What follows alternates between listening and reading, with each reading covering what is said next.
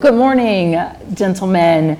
I'm excited to be here on the ground in Austin, Texas for HBCU South by Southwest. For those of you listening, my name is Janae Queen Nazir. I am the managing director at Living Cities. Living Cities is a national nonprofit made up of financial institutions and foundations. And what we are doing together is working to close racial income and wealth gaps so that all people in U.S. cities are economically secure and building wealth. And while there are multiple paths to doing that, we primarily focus on influencing public sector leaders in cities, because we believe that there's some leverage we can get, working with local municipalities so that they do some personal work around racial equity awareness.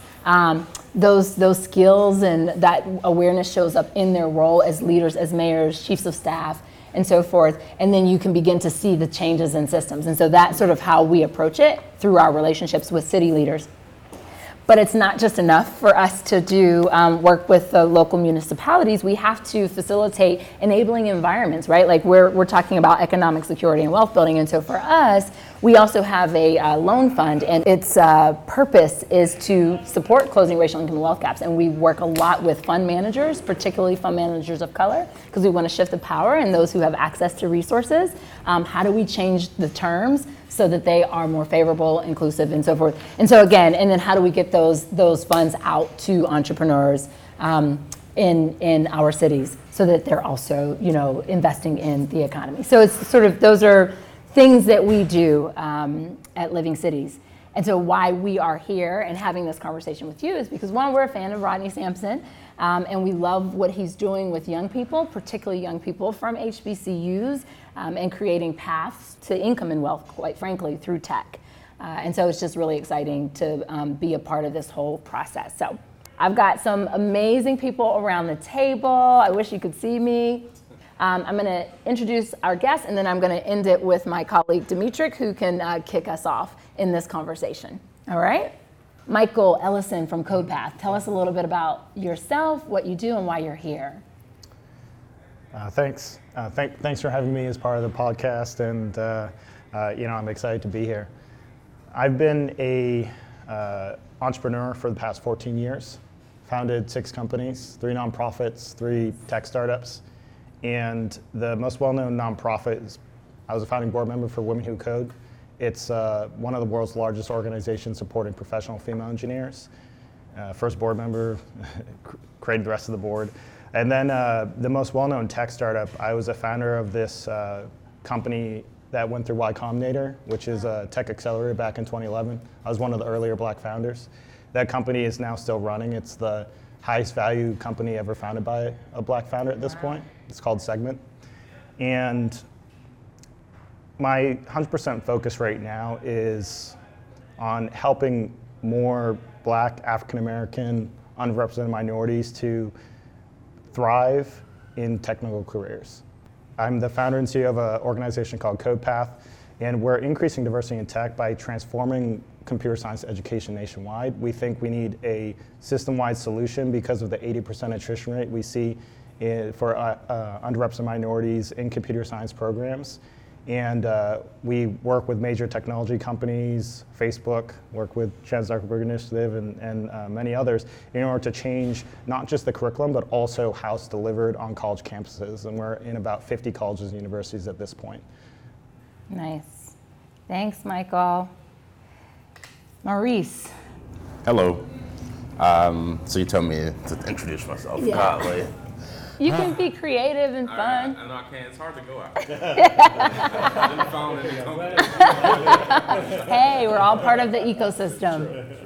My name is Maurice Wilkins. I lead diversity, equity, and inclusion at the Chan Zuckerberg Initiative. For those of you who may not know what the Chan Zuckerberg Initiative, it's a philanthropy that uses technology to scale social change. So we're thinking much differently about how we approach, how you create social change. So we believe that if you infuse technology into philanthropy and grant making, that you can literally rethink, reimagine the way in which that impact exists. So we have 3 focus areas. So we are thinking about how to leverage technology in education, science, and what we call justice and opportunity, which includes criminal justice reform, immigration, and affordable housing, particularly focused on the Bay Area. And my work is really thinking about the ways in which you can build a ecosystem both internally and externally that is literally centering marginalized people. So unlike much of the work that that we think about, like we are really thinking about how we focus on these particular groups. How do we reimagine the ways in which we support those folks? And so I'm thinking about pre-employment, so the folks that we are trying to build credibility with. And so that's everything from event sponsorships to grants. That's at the beginning, all the way through employee life cycle. So recruitment process, ensuring that folks are not intentionally or unintentionally excluded from the process. Once people are there, they have clear paths forward and are able to grow and thrive in the organization. Thinking about the policies and procedures that affect particularly people of color, women, and then other folks from marginalized communities. And then like the final piece is then like, how do we take all these things, all this work, and then build a ecosystem around it so that one, we are like building and developing best practices, but two, we are supporting externally the folks who are on the ground doing the important work, who often don't get the funding needed to be able to do that work. And then how do we then amplify those things to really make a much more robust approach to how we solve some of the most difficult problems. Yeah, great, thank you. Thank you. All right, Wayne. Well, I feel very fortunate, first and foremost, to be on this podcast, and certainly joining with Michael and Maurice. I think it's pretty evident the diversity of perspectives that you're going to get today. Certainly Maurice and his focus on new tech startups, but also his focus on helping it from an educational point of view, the enhancement of how we prepare African Americans for this step. And certainly as Maurice is looking at the policy and practices that go into reducing the barriers that currently exist.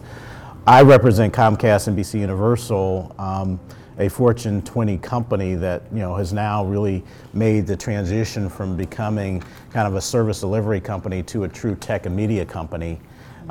We have over 100,000 employees across the globe, and just built a 60-story tech center in downtown Philadelphia, the largest building in downtown Philadelphia and the largest tech center, as we understand, maybe in the country, just from a sheer square footage perspective. We now have somewhere in the neighborhood of about 4,000 tech employees in Philadelphia, but we also have tech locations in Austin, Seattle, Sunnyvale, and also we just opened up an engineering center in Chennai, India. And so our focus now is to continue to develop and design leading edge technologies for the media industry. And that cuts across whether it's video or audio or other types of interactive type of media. One of the things that we certainly believe is that when it comes to talent, there should be no color lines. Talent is talent, no matter what type of embodiment it comes into, and particularly in the race to continue to develop new technologies. We have an interest in kind of developing this worldwide global talent workforce that pulls in ideas and perspectives from all communities.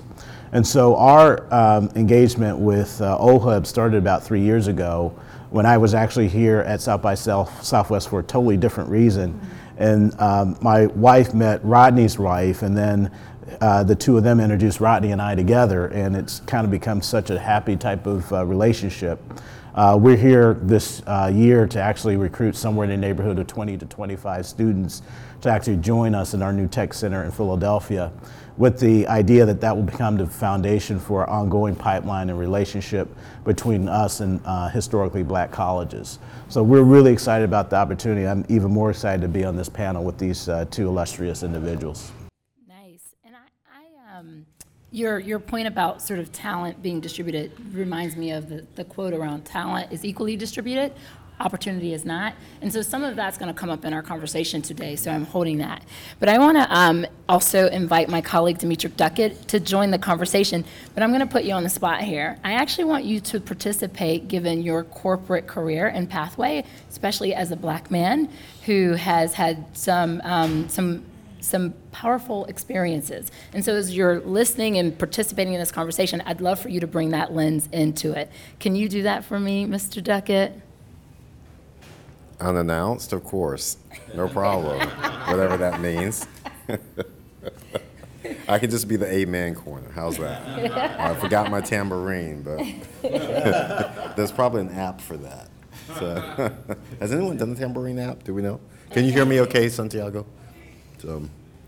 So hello, everyone. I'm Demetric Duckett. I'm the Associate Director for Capital Innovation at Living Cities.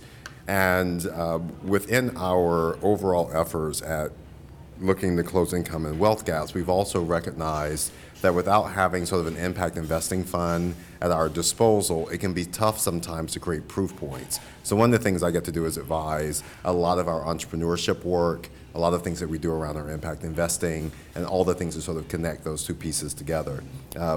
Just so that you know, we've raised two funds over time, each roughly about $38 million. The first was just over 10 years ago, fully deployed, and then repayment. The second one was just over 2 years ago. It was a 10-year fund as well, and so we're still deploying those dollars. And so one of the things we look for is opportunities to connect with founders of color, fund managers of color, those who are focused on either one of those markets, all as a way to sort of create a new lens on how to think about the space of people of color growing successful businesses and being able to see some of the outcomes that we take for granted, particularly in the private equity and venture capital world for people of majority race. So that's one of the reasons we're really enamored to have just this energy that you guys bring to this conversation present today. And so with that, I would like to ask an initial question, which is around narrative. You each represent a very distinct perspective in this tech ecosystem, and yet you're not the common story that people know and understand about people of color in tech. So what do you think about the current narrative, and what would you recommend people focus on changing, and what things would you recommend that people double down on?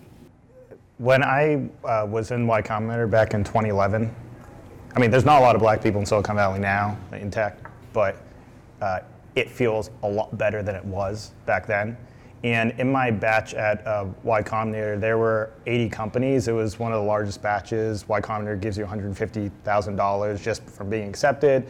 And for those that don't know, if you get into Y Combinator, it's like the Harvard of accelerators. And my experience before that, running multiple companies, it was endless hustle. People would automatically assume that I did not know what I was talking about.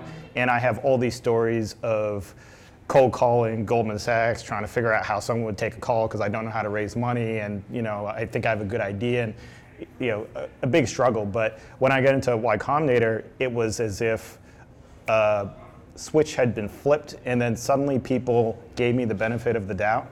But in my batch of 80 companies, 150 plus founders, there were no other founders of color. There were 0 female founders in this batch. Wow.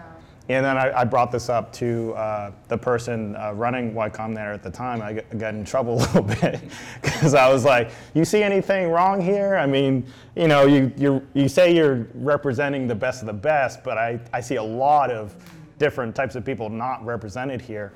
And he was like, he's an engineer's engineer, and he was like, "Nope, completely meritocratic process," and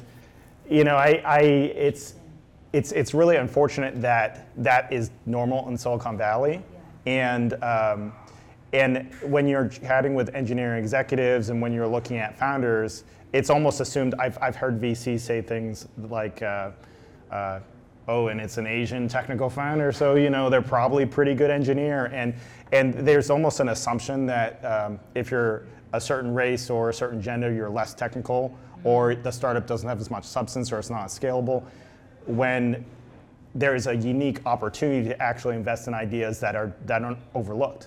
And the source of innovation really is just, differences of opinion or trying new things.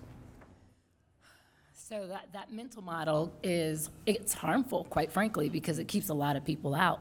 Are you finding that where you are, Maurice or Wayne? Do you want to jump in on this? Sure, I'll just kind of pile on to what Michael said, and I can't articulate it any better. There is distinctly a brand issue that we have as blacks in techs about somehow our product or our ideas being somewhat less. And certainly working in the media industry, I think the media industry also has an ownership here whereby we need to start leveraging our presence within the media to promote more of the power and the wealth and the value that we bring. So we can't have enough of these podcasts, from my perspective, to bring people like Michael and Maurice to the table to talk about the great things that we're doing. And even within more aggressive media like TV, working with a company like NBC Universal, we're trying to continue to influence them to run stories and spotlights on African Americans who are doing well in tech. We need more of that. They need to see the success stories. They can't be just whimpers. I mean, we have a long history of inventorship. I mean, going back to Garrett Morgan and all the patents that he developed, but we still don't have the new Garrett Morgan of the day right now. And if we do, it's silent. It's not being advertised. And so we've got to figure out a way to get more equality from a media perspective to make sure these success stories are known. I agree with you that we do have the Garrett Morgans, but to your point and to Michael's point, there are so many barriers and things that are in the way to even creating some sort of enabling environment to support Garrett Morgan to Totally be agree. all he or she can be, absolutely, right? yeah. And then it's also unfortunate that when you raise these things up, to Michael's point, you said, I got in trouble a little bit. Like, you're challenging the rules, you're challenging status quo. How do we get or train or teach or build the competencies of our black folks coming up through the ranks to manage this notion of like challenging status quo, also being excellent, being seen, and more? What are we doing in addition to the tech skills that get taught? But what about the competencies that are necessary so people can survive and thrive in these environments? Yeah, so I think it's a matter of the visibility needed to like understand how to navigate the space. The fact of the matter is, like, Silicon Valley tech is all a game. And if you do not know how to play the game, you fail miserably and you had a horrible experience in this, or you never even get to the space. And so I think part of it is like thinking about the ways in which you provide access and opportunity to the experiences that are needed. Because quite honestly, if you work at certain places, even just for an internship, you can learn a lot of the game very easily. Right. And then once you have that stamp of approval, it's like cake. You literally, the world is your oyster. Once you figure it out and like begin to be a part of the process, it's an opportunity to really like, one, create wealth in a way that you would have never been able to in most places without an advanced or terminal degree. So I'll use myself as the example.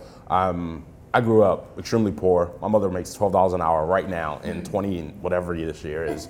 And my career started in education. I had no clue what Silicon Valley was, had no clue what any of this stuff was. Right. And on a whim, I had an opportunity to come start a sales function at a startup. And then that literally sent me on a trajectory that I would not have been able to be on if one, if I wasn't in tech and in the Valley, and two, if some white person hadn't said, you should go think about this particular thing. And in the last 3 years, my income has tripled since that. And I say that because oftentimes people think, one, you have to be super technical to be able to be a part of the space. It would be great because you make even more money, but the big piece of it is if you are given the opportunity to really navigate the space and shine and excel, there's an opportunity to really create a name for yourself. But that doesn't happen because there are not enough of us who are going back to say, hey, here are the things that you need to do to navigate this, technically and not technically.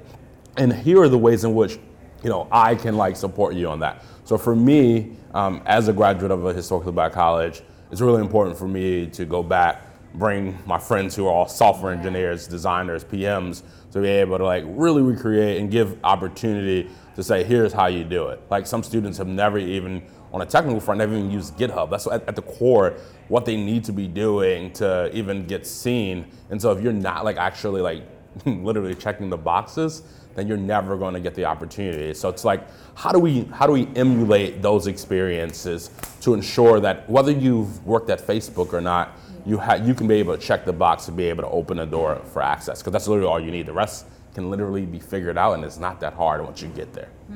So just a note on that GitHub, if you are not on GitHub, get on GitHub. Is that right? Is that if you're a sophomore? Okay, all right, I'm not a student. Okay. If you are a software engineer and you're working to build a body of work, yes, you should be on GitHub. You should have a portfolio. You should be practicing technical interviews that Michael can help you with, but that's a whole other conversation. Yes, and it's really important because I think a couple of your points, Maurice, like somebody gave you an opportunity, and you even named, you said a white person said this. What happens when we don't even have access to the white people who want to give the opportunities, right? Like, so, Dimitri, you have a lot to say about this, but why don't you chime in here?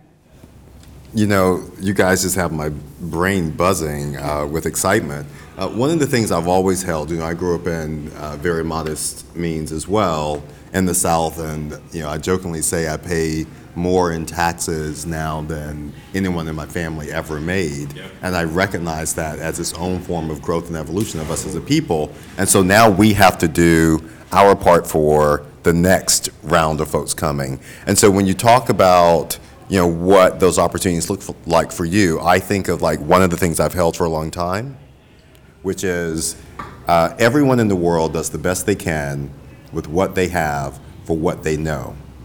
And so when we look at the ecosystem in tech, some of the things you just shared are some of the very specific sort of entry points into the world that many of us are left out of if we've not been acculturated. As you start to move further along, it actually brings me back to what you had to say, Michael, which is, once you got into Y Combinator, it was this huge validation. But even that is only one more step.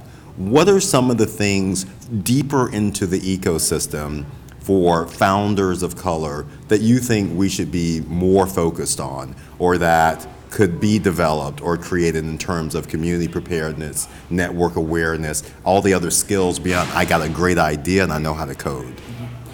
Yeah, so thanks for asking this question. And I've thought of this a lot, and I've been an entrepreneur where it's impossible to raise $10,000. I've been an entrepreneur where raising $1 million, couple $1 million is just, let me call it 5 people. And it's so much about access. It's about what Maurice was talking about, playing the game. When you talk with a lot of VCs that are early stage investors, they'll say, a lot of times I'll need to help my startups with their pitch deck to help it look a certain way. And there's certain aspects of playing the game, which is certain people vouch for you, or you look and feel a certain way, and you don't know that if you come from outside communities. But people who are already in those communities, people are holding their hands and showing them, it needs to look like this, it needs to look like that, and this is what you say, and this is how you say it in order to create the right buzz. And I would say one of the most important recommendations I have for entrepreneurs or anyone as you're thinking about your career, you don't need 1 or 2 mentors or 1 or 2 sponsors or 1 or 2 champions. You need an army. You need an army of people, because any one person, right, we're all super busy. And that's actually what it means to build the right momentum in order to actually unlock incredible opportunities. And there's executives I've worked closely with who have been major sponsors at Facebook, who've then gone over to Intuit or gone over to Uber, who then are major sponsors and major champions. And there's a difference there. There's a difference with people who give advice and like to give advice. There's a difference with people who want to write you checks and love to fundraise. And there's also people who are loudspeakers and they help you to get known in the right way. And you need to be thinking of all of this and growing it over time. And again, it's not 1 or 2. You really need to think of it like it's an army, it's a movement, it's not easy, but it's doable. Wow, and considering that we're going to be a new majority in this country in just a matter of a couple of decades, I would like to think, Wayne, that creates a different So the pressures for you guys on the commercial side of tech. And so when I think of what we just heard here, like what does it mean to have the Army? What does it mean to be able to have access to the knowledge and all the different pieces? I wonder how much of it is supporting code switching, so to speak, pun intended, for people of color in tech, and how much of it is about building a Wakanda? And so I'd like to toss that to you, because from where you sit, you all have some decisions to make that's a little bit different from some of the others around the table. Sure. Well, for the last several years, certainly we have always dealt with the acknowledgement that the African American community probably consumes more from a per capita basis of video consumption than any other community within the United States. That's not a bad thing necessarily, but certainly as the consumption of video, consumption of media continues to be a stalwart within the African American community, the technologies that we use that allow individuals to consume that media also have to reflect the characteristics, the needs, the wants, the desires of that community as well. And so as we think about designing these new technologies for media, we need that link into the African American community because they are a significant consumer of our product. Our technologists today don't represent as much of the African American experience as it needs to. We're not 100% sure that necessarily always has to transform itself into saying that we need technologists on staff, but we need partnerships. We just started a new startup incubator called Lift Labs a year ago, where we have now, I believe, about 9 companies that have actually graduated from the first year of that incubator. 7 of the 9, I believe, decided after the first year to actually keep their headquarters in downtown Philadelphia, close to Comcast, and we're now, I believe, have passed on about 4 of those on to other venture capital companies. But this partnership between not only technological ideas that are developed in-house within our own tech center, but also the partnerships now with startup companies, particularly looking for companies that are managed or are started by African American entrepreneurs. We believe the combination of the two will help us to draw upon the best ideas in the development and deployment of technologies within the African American community. So I think it's a little bit of both of what you were saying in terms of in solution. Certainly we want to have a greater representation within our own in-house community, but these partnerships with more agile, nimble, flexible startups are extremely important for us as well to continue to make sure that we're bringing the right technologies to this very important population. Thanks, Wayne. So as you talked about, we need partnerships and even people, right, to be behind the technology that is created for folks to consume. Maurice, I actually want to come back to you because in your diversity and inclusion work, what happens when you're sent out to find people and there's no one with skills, right? That's a common narrative. What do you do about that? How do you manage that to even get people to come in and play the game or even manage that narrative? Yeah, so I am in a different seat and perspective, largely because I don't think my company or organization assumes that there's no black and brown folks or marginalized people that could be at CZI. I think largely because they brought me on, I was an employee 110. And when you are thinking about diversity and inclusion that early, it allows for there to be certain movements and indicators to say, hey, maybe we can actually do this thing. So it's not that we're not I have to go validate that black and brown people can work in the space. It's not that. And it also reflects in how the company looks and feels most days. And so I think that's not our battle. Our battle is really now figuring out how do we take this to the next level? How do we ensure that there is equity as it relates to folks, particularly across roles? So there may be a lot of black and brown people at the company, but are they in software engineering roles? Are they in very technical roles? And so thinking about those particular things. And a lot of what we're thinking about now is how do we move away from this idea of pattern matching? So once again, if you went to a particular school, if you worked at a certain place, you automatically are that person who could come here because you know the game. And so I'm trying to move us away from that and working on like really innovative ways of like approaching and thinking about talent. And so that's where partnerships like CoPath came from. We work with another company called Carrot that does first round interviews. And so this last year we launched a pilot where we wanted to see and learn like how students were performing, particularly at HBCUs. So we ran a bunch of first round interviews at 3 historically black colleges and 2 California universities. And in this time we did like a mock like info session where you can learn a little bit about like what you should be doing to prepare for interviews, and then each student was able to sign up for an interview. And then during this time we collected the data. We're looking at how students are performing, what are the pain points, what are the things they need to be working on. Then we're going to take the data that we're collecting. It's still a small end, but the idea is that this will continue to build and grow, and we'll add more partners. And the idea is that we'll really be able to think and reimagine how we're approaching like recommendations for professors, who are the people that we partner with as it relates to those professors. And then you can really move like the number of people, sheer number of new software engineers that are entering into the space. If you have the right people, if they know the things they should be focusing on, and companies are then willing to like infuse the resources needed for them to make the movement. So it's really about, I think at the core of what I'm trying to tell you is that if a company is willing to be creative about how it approaches the movement for particularly people from communities that don't get this access, you can make so much change. And I think that in the next few years, you'll see a lot more students from historically black colleges who are being able to get to land jobs in Silicon Valley, because there are a few of us who are like, this is the only thing that we're going to like solve for. This is the only way that we're going to be able to like create new wealth, by doing these particular things. Yeah, no, that's really helpful. What I appreciate is this notion of disrupting pattern matching and doing an equity audit and analysis across the board.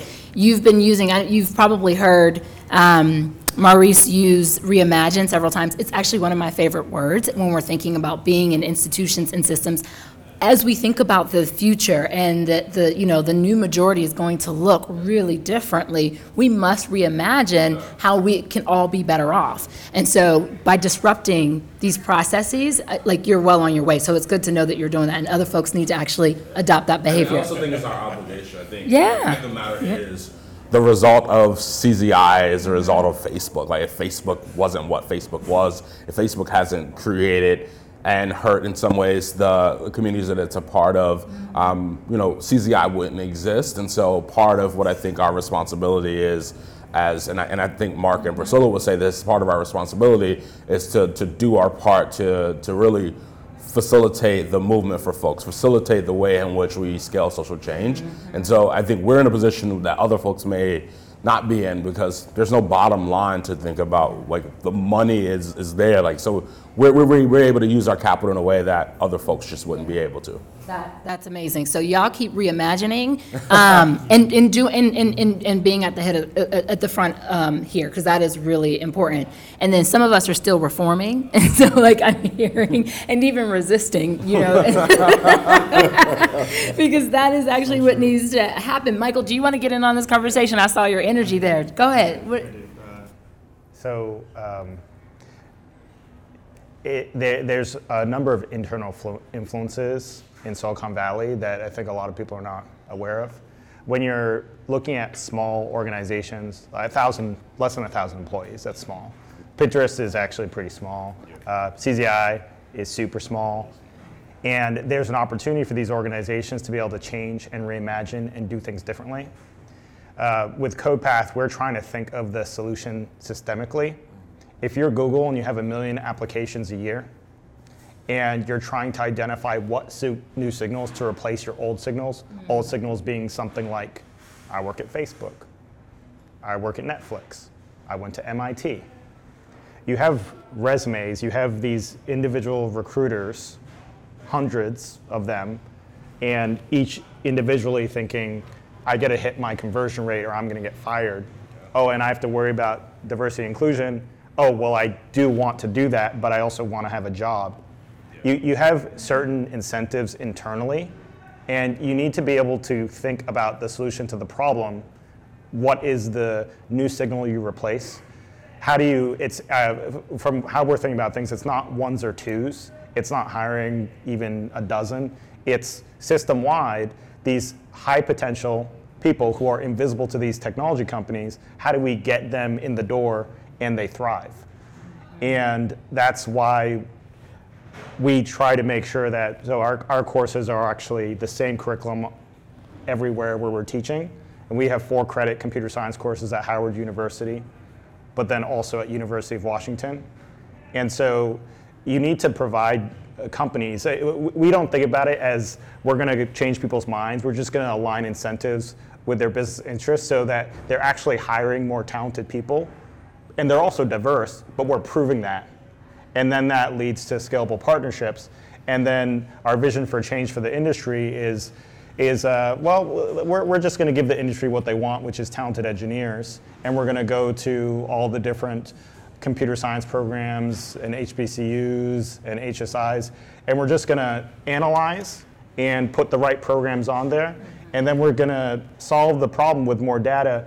And what ends up happening is that tech companies actually hire different people. The people were there, but they were invisible. And for example, this past fall, Facebook is one of our largest partners.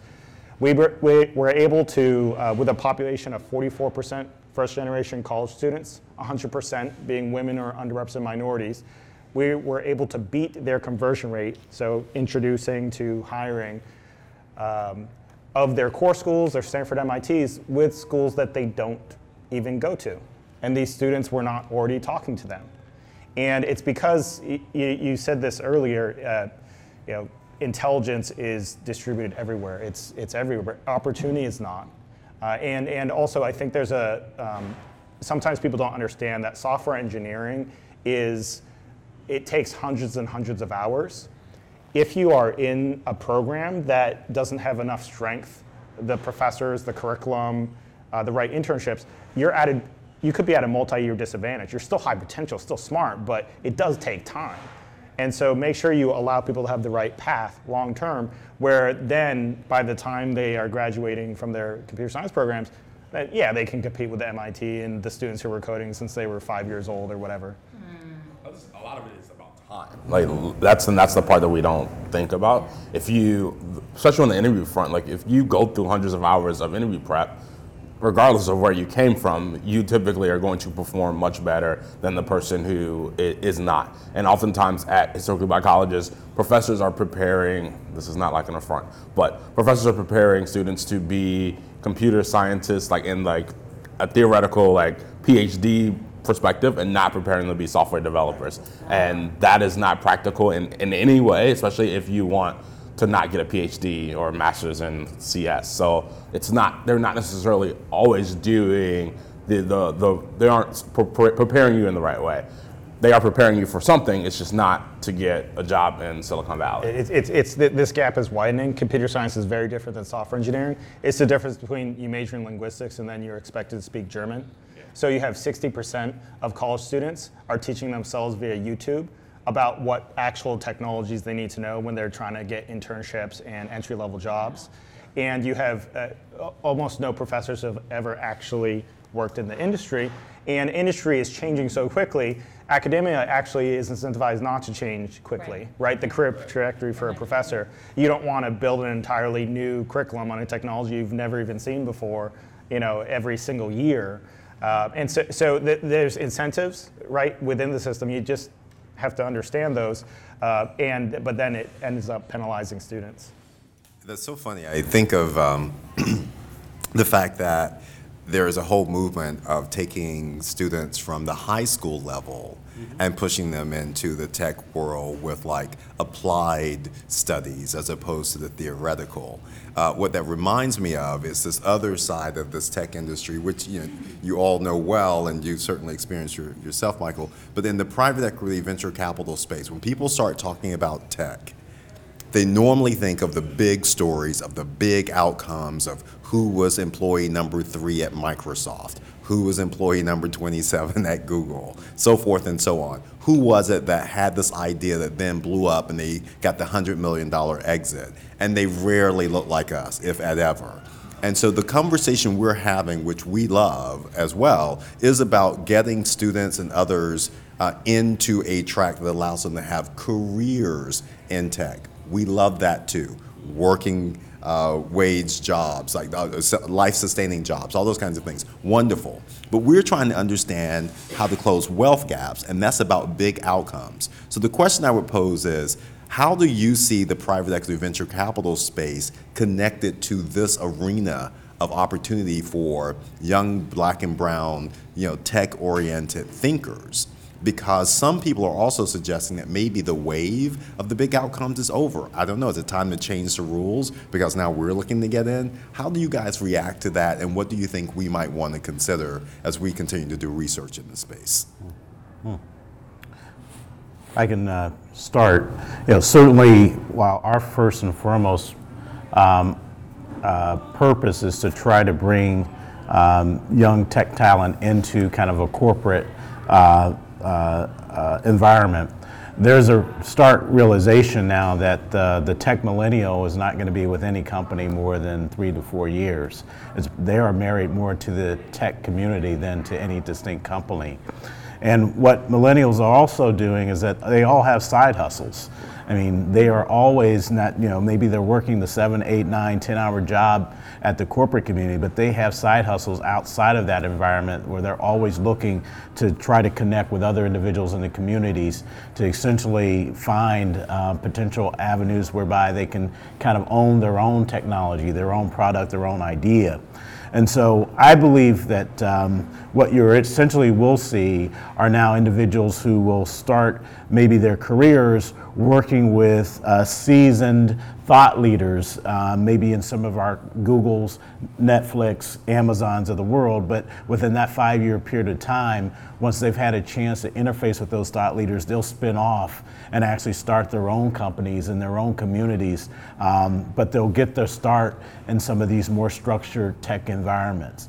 And I think tech companies are open to that. In fact, our talent plan today, as it stands within Comcast Cable, is distinctly to be kind of the feeder group or feeder pool for young tech talent. We don't expect them to be with Comcast for 30 years. If they're with us for 4 to 5, we feel fortunate and blessed. But we want them to have that opportunity to work with some of the best cybersecurity professionals that we've been able to bring in the industry into our organization, some of the best AI, artificial intelligence professionals.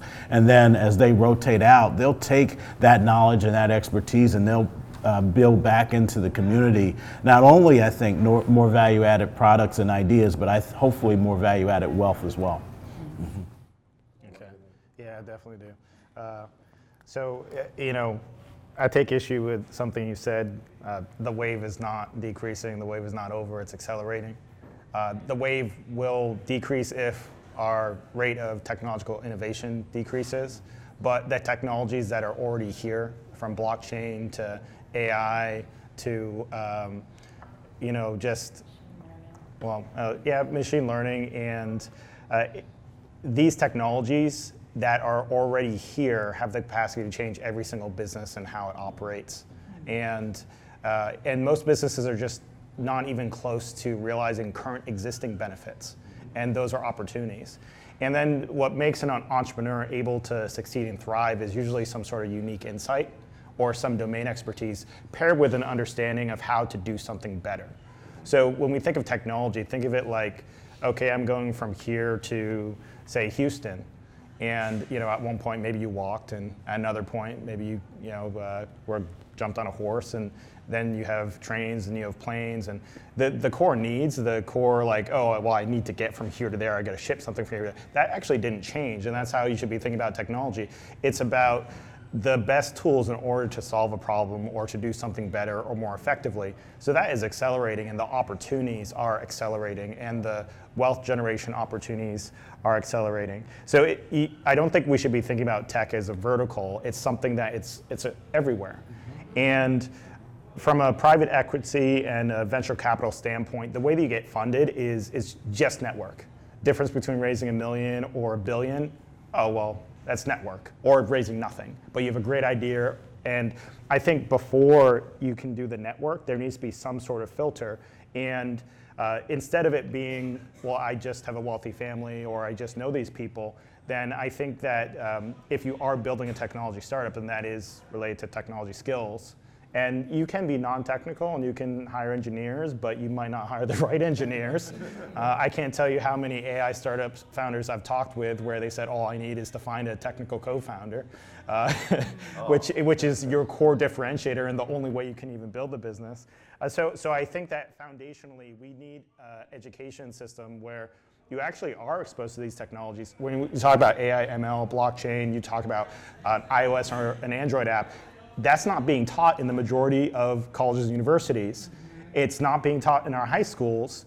So you have people who have great ideas, who are really smart. They don't have the tools in order to create the innovation that can catch the attention of the venture capital community anyway. So I think that we do need to have a lot of opportunities. And I also think outside of colleges and universities, there's opportunities to just simply make these learning provide learning from a professional development, skill development standpoint. I think that kind of comes first.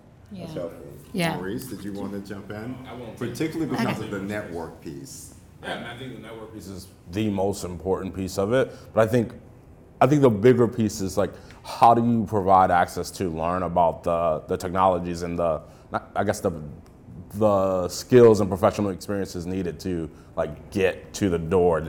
That's the first piece of it. And I think part of what we have a problem with is we don't create enough spaces of learning and communities that allow for us to do those things. Because the fact of the matter is, we don't need a school to be able to teach these things. So we don't need like this one monolithic approach to like learning that does not allow for folks to be able to get access. We have to create the right opportunities for that to exist. I think oftentimes we have these conferences and we do all these things and there's not much learning. We talk a lot about like how, why all these barriers that exist, which are real, but like how do we move beyond that point, which is like the piece that I am really, really, really, really, really interested in. And then how do we leverage the folks who actually know these technologies, who know how to like navigate these spaces, to actually be at the forefront, to be able to like disseminate that information. So this is something we don't always want to talk about, but in many times, like the barriers are sometimes like Black people to me getting the knowledge. So I'm like, how do we move away from just this idea that I'm the only one and I want to stay that because I get the benefit from it? How do we create this idea that there's enough, like we don't have to just have these few crumbs and try to fight over those? How do we create more opportunity for folks to be able to like come along, build together, and like create and reimagine the table that we're sitting at? Like, and that's the part that I think we don't do a good enough job with, especially as people who are already in the space, who have already benefited from these things. And so it's a responsibility of us to be facilitating a lot of that like knowledge creation and dissemination. Yeah, no, so true. One of the things that my soapbox, I suggest that the dark magic of European imperialism is this notion of scarcity.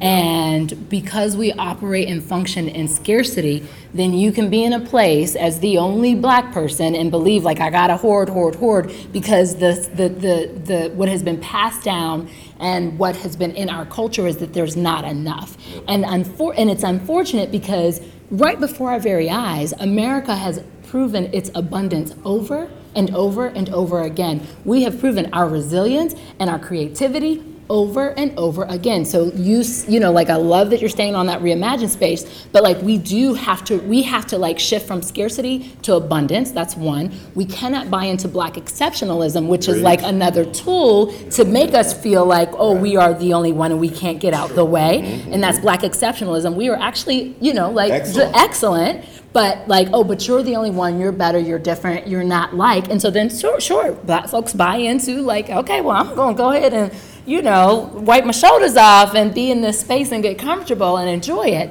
And so there's just these things that we have to wholly disrupt across the board. And you melted my heart when you talked about the education system, because I also come from education and like that whole system needs changed.